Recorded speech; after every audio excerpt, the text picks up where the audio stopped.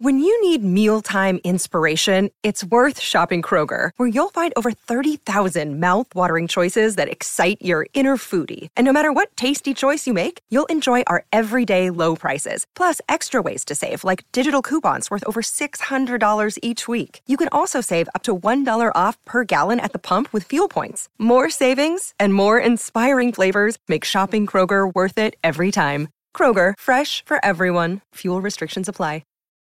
For the ones who work hard to ensure their crew can always go the extra mile, and the ones who get in early so everyone can go home on time, there's Grainger, offering professional-grade supplies backed by product experts so you can quickly and easily find what you need. Plus, you can count on access to a committed team ready to go the extra mile for you. Call, click Grainger.com, or just stop by. Grainger, for the ones who get it done.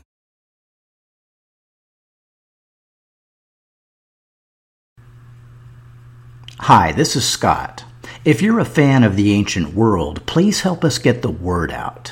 Like us on Facebook, follow us on Twitter, and rate the series on iTunes. Thanks again for listening.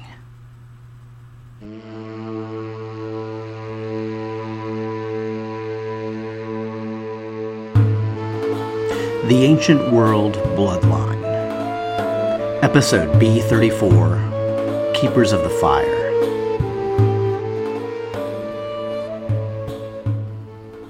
The Parthian Empire was not an empire in decline. Sure, it was riven by civil war and threatened by hostile powers, but, the Parthians called that Tuesday. Like any other empire, they had strong kings and weak kings, conquests and setbacks. But to all indications, the current king, Artabanus V, was one of the strong ones. Certainly more Trajan than Romulus Augustulus, which is why it's so surprising that he'd be the king to oversee his empire's fall.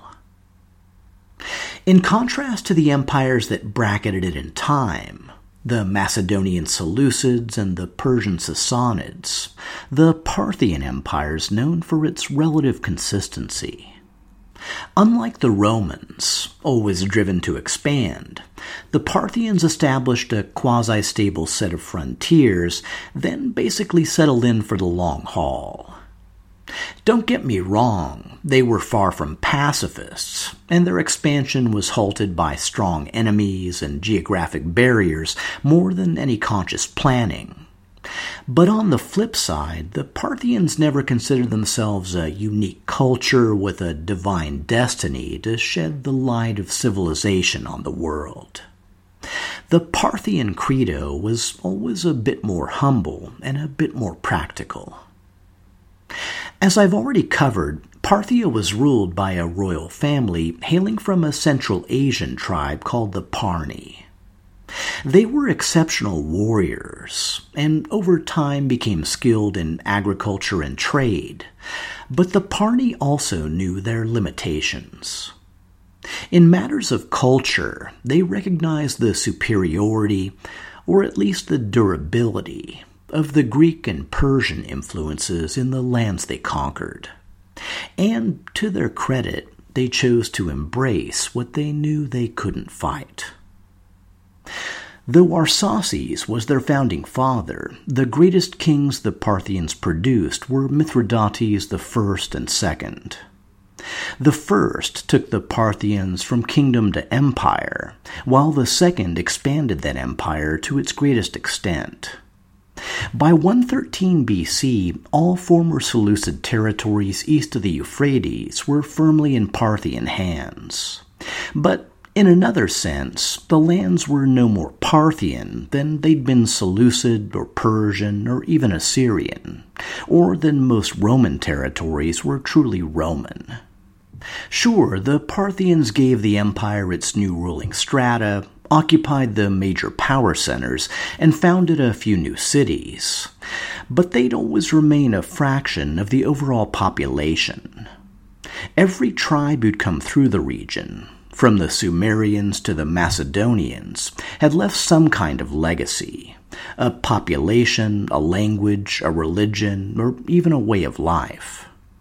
As the latest Near Eastern power, the Parthians had to manage a pretty complex mix.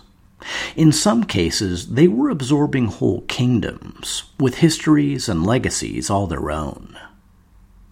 We've already touched on a few Parthian kingdoms, including Hatra and Adiabene, but this episode I wanted to focus on 3 important southern kingdoms.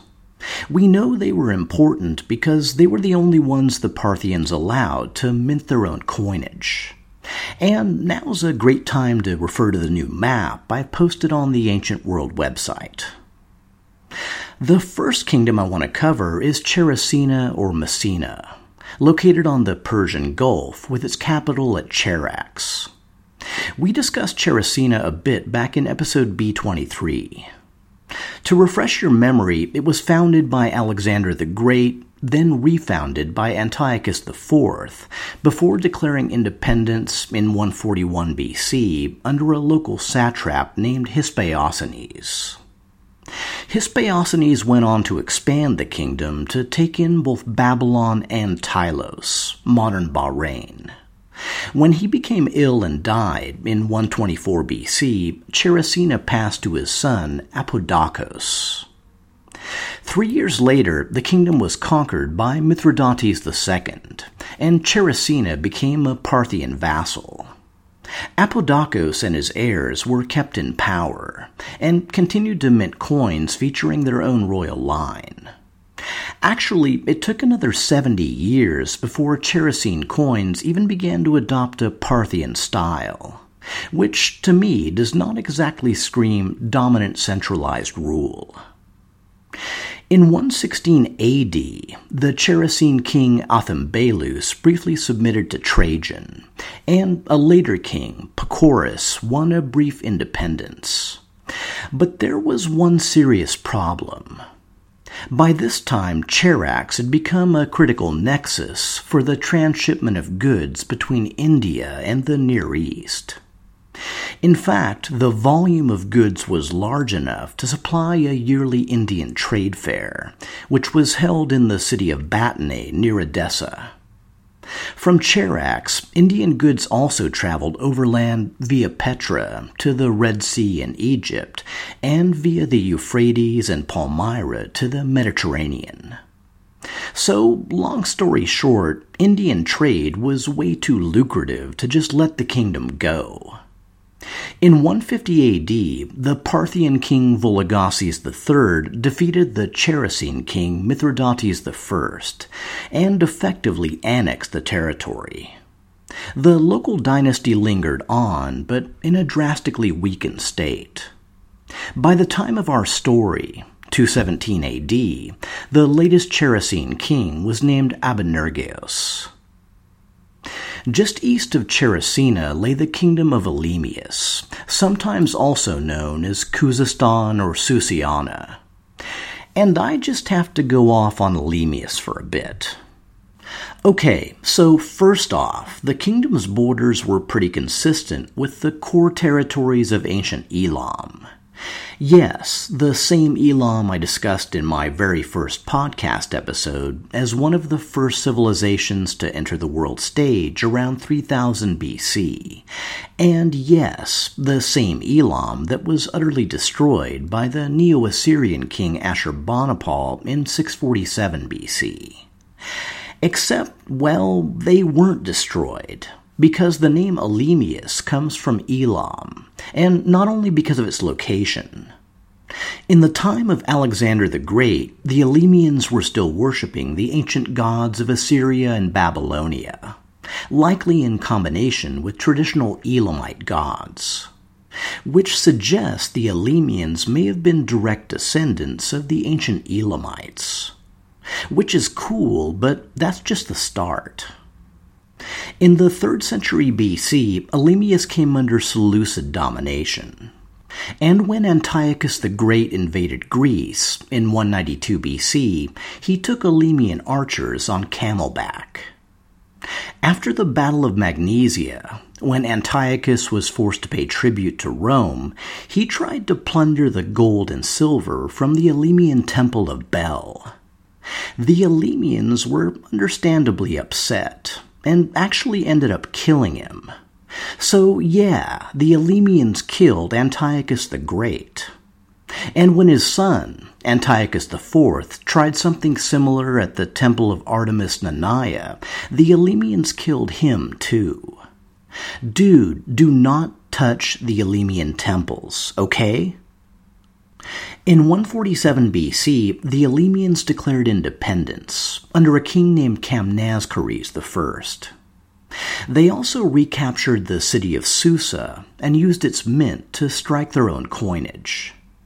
But when the Parthians came calling, a few years later, the Elemians allied themselves with the Seleucid king Demetrius II, which may have been a case of the devil you know. Either way, the Seleucids were rapidly losing territory to the Parthians, and Demetrius was committed to holding on to what he could. That being the case, when Hespeosines of Charax declared independence, Demetrius sent the Elemians to quash the revolt. Which was kind of awkward, since Elemius had just declared their own independence. But who knows? There may have been a local rivalry, or maybe the Elemians just wanted to expand their territory. Either way, the Elemian invasion did not go well. Not only were they soundly beaten, but at the same time, the Parthian king Mithridates I invaded their kingdom, which is how Elemius became a vassal of the Parthian Empire, and how the ancient city of Susa, capital of the Elamites, the Persians, and the Elemians, became one of several new Parthian capitals. A few decades later, after the death of Mithridates II, the Elemians broke free of Parthian control. After retaking the city of Seleucia on the Hedaphon, they resumed minting coins of their own royal line, beginning with Camnaschires III in 82 BC. Nearly 2 decades later, his son, Camnaschires IV, sent gifts to Pompey the Great, possibly hoping for Roman help against the Parthians. Over a century later, in 45 AD, the Elemians recaptured Susa from the Parthian king Vardanes I. But soon after this victory, their royal line seemed to peter out. It's possible it was usurped by a new ruling dynasty, descended from a local high priest of Bel Marduk. Either way, over the decades that followed, independent Elemius returned to Parthian control. At the time of our story, 217 AD, the latest Elemian king was named Orodes. Which brings us to the next kingdom over, known as Fars, Pars, or Persis. This kingdom also had Elamite connections, in particular the region around the city of Anshan. After Ashurbanipal's devastation of Elam in 647 BC, Anshan was captured by an Aryan tribe from the Zagros Mountains called the Persians. Over the next few decades, Persian rulers styled themselves as kings of Anshan, until a ruler named Cyrus decided to expand their horizons. When Cyrus conquered the Medes and captured Ecbatana, its treasures were taken to Anshan. And when he built the new Persian capital of Pasargadae, it was only a few dozen miles from Anshan. These actions cemented Fars, or Persis, as center of the Persian world. Like Italy under Rome, Fars was never considered a conquered territory, and was never compelled to pay tribute. And despite the Persian Empire's multicultural veneer, Persians from Fars always maintained a privileged status. Of course, all that changed with the Macedonian conquest, when Fars became just another Seleucid territory. But for whatever reason, they were given one concession. While wealthy provinces were usually reserved for Macedonians, Fars was granted a Persian ruler, a Zoroastrian priest from the city of Stakar named Bagadates I. While his name meant gift of the gods, he took power in the role of Frataraka, or Keeper of the Fire. The title became hereditary, and the city of Istakhr, only 3 miles from Persepolis, became the de facto capital of Fars. In the years that followed, Fars took a similar path to neighboring Elemius, breaking free of Seleucid control, then allying with the Seleucids in the face of Parthian aggression. And just like Elemius, Fars eventually fell to the Parthians, with the Phrotarakas kept on as client kings. But regardless of who they answered to, the priest kings of Fars always considered themselves the standard bearers of Persian culture. And, particularly in their current role, a main element was their religion. The Achaemenids had always billed themselves as hardcore Zoroastrians, followers of the prophet Zarathustra and worshippers of Ahura Mazda. But when it came right down to it, they were never strictly monotheists. Like the Capitoline Triad or even the Christian Trinity, Ahura Mazda was sometimes worshipped alongside 2 other figures. The first was Mithra, the Aryan god of contracts, covenants, and oaths. And I'm not going to get into his possible connection to either the Vedic Mitra or Roman Mithras, because the jury is apparently still out. For the moment, I want to focus on the second figure, Anahita. Anahita was the Aryan goddess of fertility, healing, and wisdom. And sometime after entering Fars, she also became linked with Ishtar, the Mesopotamian goddess of fertility, sex, and war. Artaxerxes II built her a temple in Ecbatana and even included her in his royal inscriptions.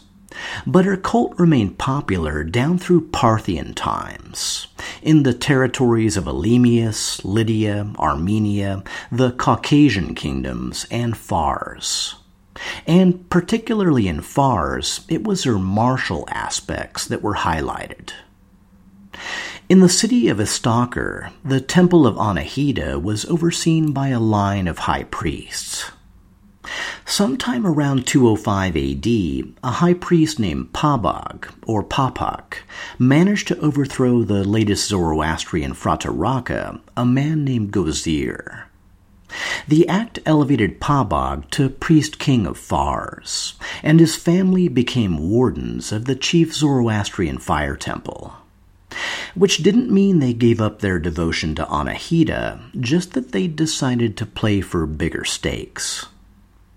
Pabag's father, or possibly father-in-law, was named Sasan, which means, yes, we're talking about the future Sassanid Empire.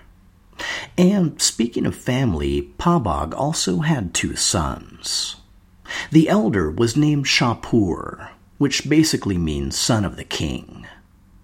The younger was named after the Achaemenid king Artaxerxes, or in Middle Persian, Ardashir. And when Pabag named Shapur his designated heir, young Ardashir was less than pleased. Pabag tried to appease his son by making him Argbad, or castle ruler, in the eastern city of Darabgerd, the city of Darius. But when Pabag died a few years later, young Ardashir went into rebellion. He based himself in the deep south, where he built a castle on a high bluff overlooking a major road. The castle was named Kala Doktar, the Maiden Castle, and it was dedicated to the goddess Anahita. His older brother Shapur based himself in Persepolis, the former stronghold of Achaemenid power. But before the 2 could meet in battle, Shapur was accidentally killed when the ceiling of his palace collapsed, which meant around 211 AD, the same year Caracalla became sole Roman emperor, the rebel prince Ardashir became the priest-king of Fars. Over the next few years, he spent most of his time crushing local rivals and building up his army. But then, sometime in 216, Ardashir likely received a royal dispatch from the Parthian king Artabanus V. The message would have brought news of the Red Wedding in Ecbatana and a summons to bring his forces to join a retaliatory campaign. What did Ardashir do? Well, we really don't know. There's a tradition, likely apocryphal, that young Ardashir spent time in Artabanus's court, in which case you might expect there'd be some bonds of loyalty. But there's no record of Ardashir ever responding to such a message, let alone sending a levy of Persian troops. If he would have, believe me, there'd be a relief on some mountainside bragging about his great victory. No, the odds are that Artabanus's request went unanswered, which may have begun the fraying of relations between Fars and the Parthian Empire. Apart from the possible holdout of Fars, all Parthian territories and subkingdoms very likely sent troops to join the great king's army at Ecbatana. We know the Elemians showed up, since Herodian noted the presence of those mail-clad soldiers who throw spears from camelback. Of course, the backbone of the Parthian army were its cataphracts, heavy cavalry armed with lances, with both man and horse covered in mailed armor. So you're not too wrong picturing them as stereotypical medieval knights. But the bulk of the army were the Parthian horse archers, able to shoot in any direction with deadly accuracy, even while riding at full speed. This included the famous Parthian shot, swiveling to shoot your pursuers as you fled the field of battle. In the summer of 217 AD, Artabanus set off west with his army. His first target was Nisibis, held captive by Rome for half a century and now capital of Roman Mesopotamia. And it was on the march to Nisibis that Artabanus received his first Roman embassy. The first surprise came right off the bat, since the embassy was sent by a new Roman emperor named Marcus Apellius Severus Macrinus Augustus. It carried the news that Caracalla, the perpetrator of the atrocity at Ecbatana, was dead, and that Macrinus hoped that Artabanus's anger might die with him. The second surprise was that Artabanus's brother, the Armenian king Khosrov I, had died in Caracalla's hands. But Macrinus signaled his intention to install his son, Tiridates II, as the new Armenian king. Macrinus also offered to free the boy's mother, return all Armenian plunder, and restore Armenian territories currently occupied by Rome. This last part was actually a bit self-serving. In the king's absence, Rome had been forced to secure the Caucasian passes, something they usually paid the Armenians to do. Artabanus gave a steely response, that he might consider abandoning his campaign if the Romans also, quote, built up the forts and demolished cities, abandoned Mesopotamia entirely, and offered satisfaction in general, but particularly for the damage to the royal tombs.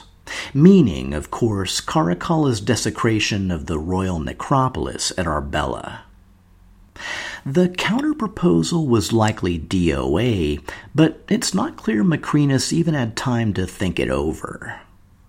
During his 3-odd months in power, the new emperor had spent most of his time trying to legitimize his elevation. Things had gotten off to a shaky start when he'd assumed his royal titles before having them conferred by the Senate. Macrinus had gained some traction by nominating an eastern senator named Aurelianus to be his Caesar, then shot himself in the foot around a month later when he'd had Aurelianus killed and replaced him with his own 9-year-old son, Diadumenian. From this point on, the Senate was a lost cause, and everything depended on keeping the army on his side. Since then, Macrinus had been continuing the military buildup while trying to avert the coming Parthian invasion. But by the time he'd sent his embassy, Artabanus was already moving. Macrinus had set out with his legions from Antioch, and somewhere east of Nisibis, the two armies met. Each side picked an appropriate spot, erected their camps, and prepared themselves for battle. According to Herodian, the next morning, Artabanus appeared at sunrise with his vast army. When they had saluted the sun, as was their custom, the barbarians, with a deafening cheer, charged the Roman line, firing their arrows and whipping on their horses. Herodian drags out a few standard tropes, the Parthians being useless once deprived of their horses, the clear advantage of Roman infantry at close quarters, etc. But he also describes a battle lasting 3 full days, from dawn till dusk. He reports that so great was the number of slaughtered men and animals that the entire plain was covered with the dead, and bodies were piled up in huge mounds. As a result, the soldiers were hampered in their attacks. They could not see each other for the high and impassable wall of bodies between them. Prevented by this barrier from making contact, each side withdrew to its own camp. It was, in short, all very gruesome and Game of Thronesy. Dio's account is more fragmented, but it hints at Macrinus abandoning the field and his troops becoming dejected and eventually overcome. Both accounts agree that, in the end, Macrinus offered Artabanus an enormous bribe to withdraw from Roman territory. The Parthian king, satisfied that honor had been restored and Caracalla was dead, accepted the offer. But Dio's fragmented account hints at another possibility. Macrinus may have been forced to abandon the province of Mesopotamia, and even possibly some cities in Roman Syria. Macrinus had portrayed the conflict to the Senate in a far more favorable light, but the soldiers he commanded knew the truth. And they didn't blame their lax discipline under the Severans or the superior leadership or forces of the Parthian king. No, they blamed a much simpler target, the new Roman emperor, Macrinus. Settling back into his imperial quarters in Antioch, Macrinus continued installing loyal allies in positions of power back in Rome. His choice for city prefect, his one-time colleague Adventus, proved so horribly inept that Macrinus was forced to replace him with an old Severan hand, which might have been okay as a one-off, but his picks for proconsuls and praetorian prefects continued pretty much in the same vein. But again, Macrinus knew the Senate could be flouted as long as the army remained loyal. In the fall of 217 AD, Macrinus made 2 really horrible decisions. He probably had good reasons for both, but it didn't really matter. The first was an announcement that all soldiers who'd served under Caracalla would retain their special pay and privileges, i.e. he wasn't suicidal, but anyone joining the legions from now on would get the lower pay and benefits granted by Septimius Severus, which were still very generous, but, it's all relative. The second horrible decision was keeping his army intact to winter in Syria, instead of dispersing them to their legionary camps. which may have just been insurance in case the Parthian peace didn't hold, but which also meant that powerful military men, who could see which direction the wind was blowing, had a perfect opportunity to conspire. Macrinus had basically been hired for one job, to either avert the war with Parthia or lead the Romans to victory. Now that he'd utterly failed on both counts, and was making noises about reducing pay, maybe it was time to consider other options. A Severan would be lovely, but the line was pretty thin. In fact, Macrinus was holding the remaining members in gilded captivity in nearby Emesa. Maybe it was time to pay them a visit and see if any were cutting an imperial profile, or, at the very least, could be of service to the legions.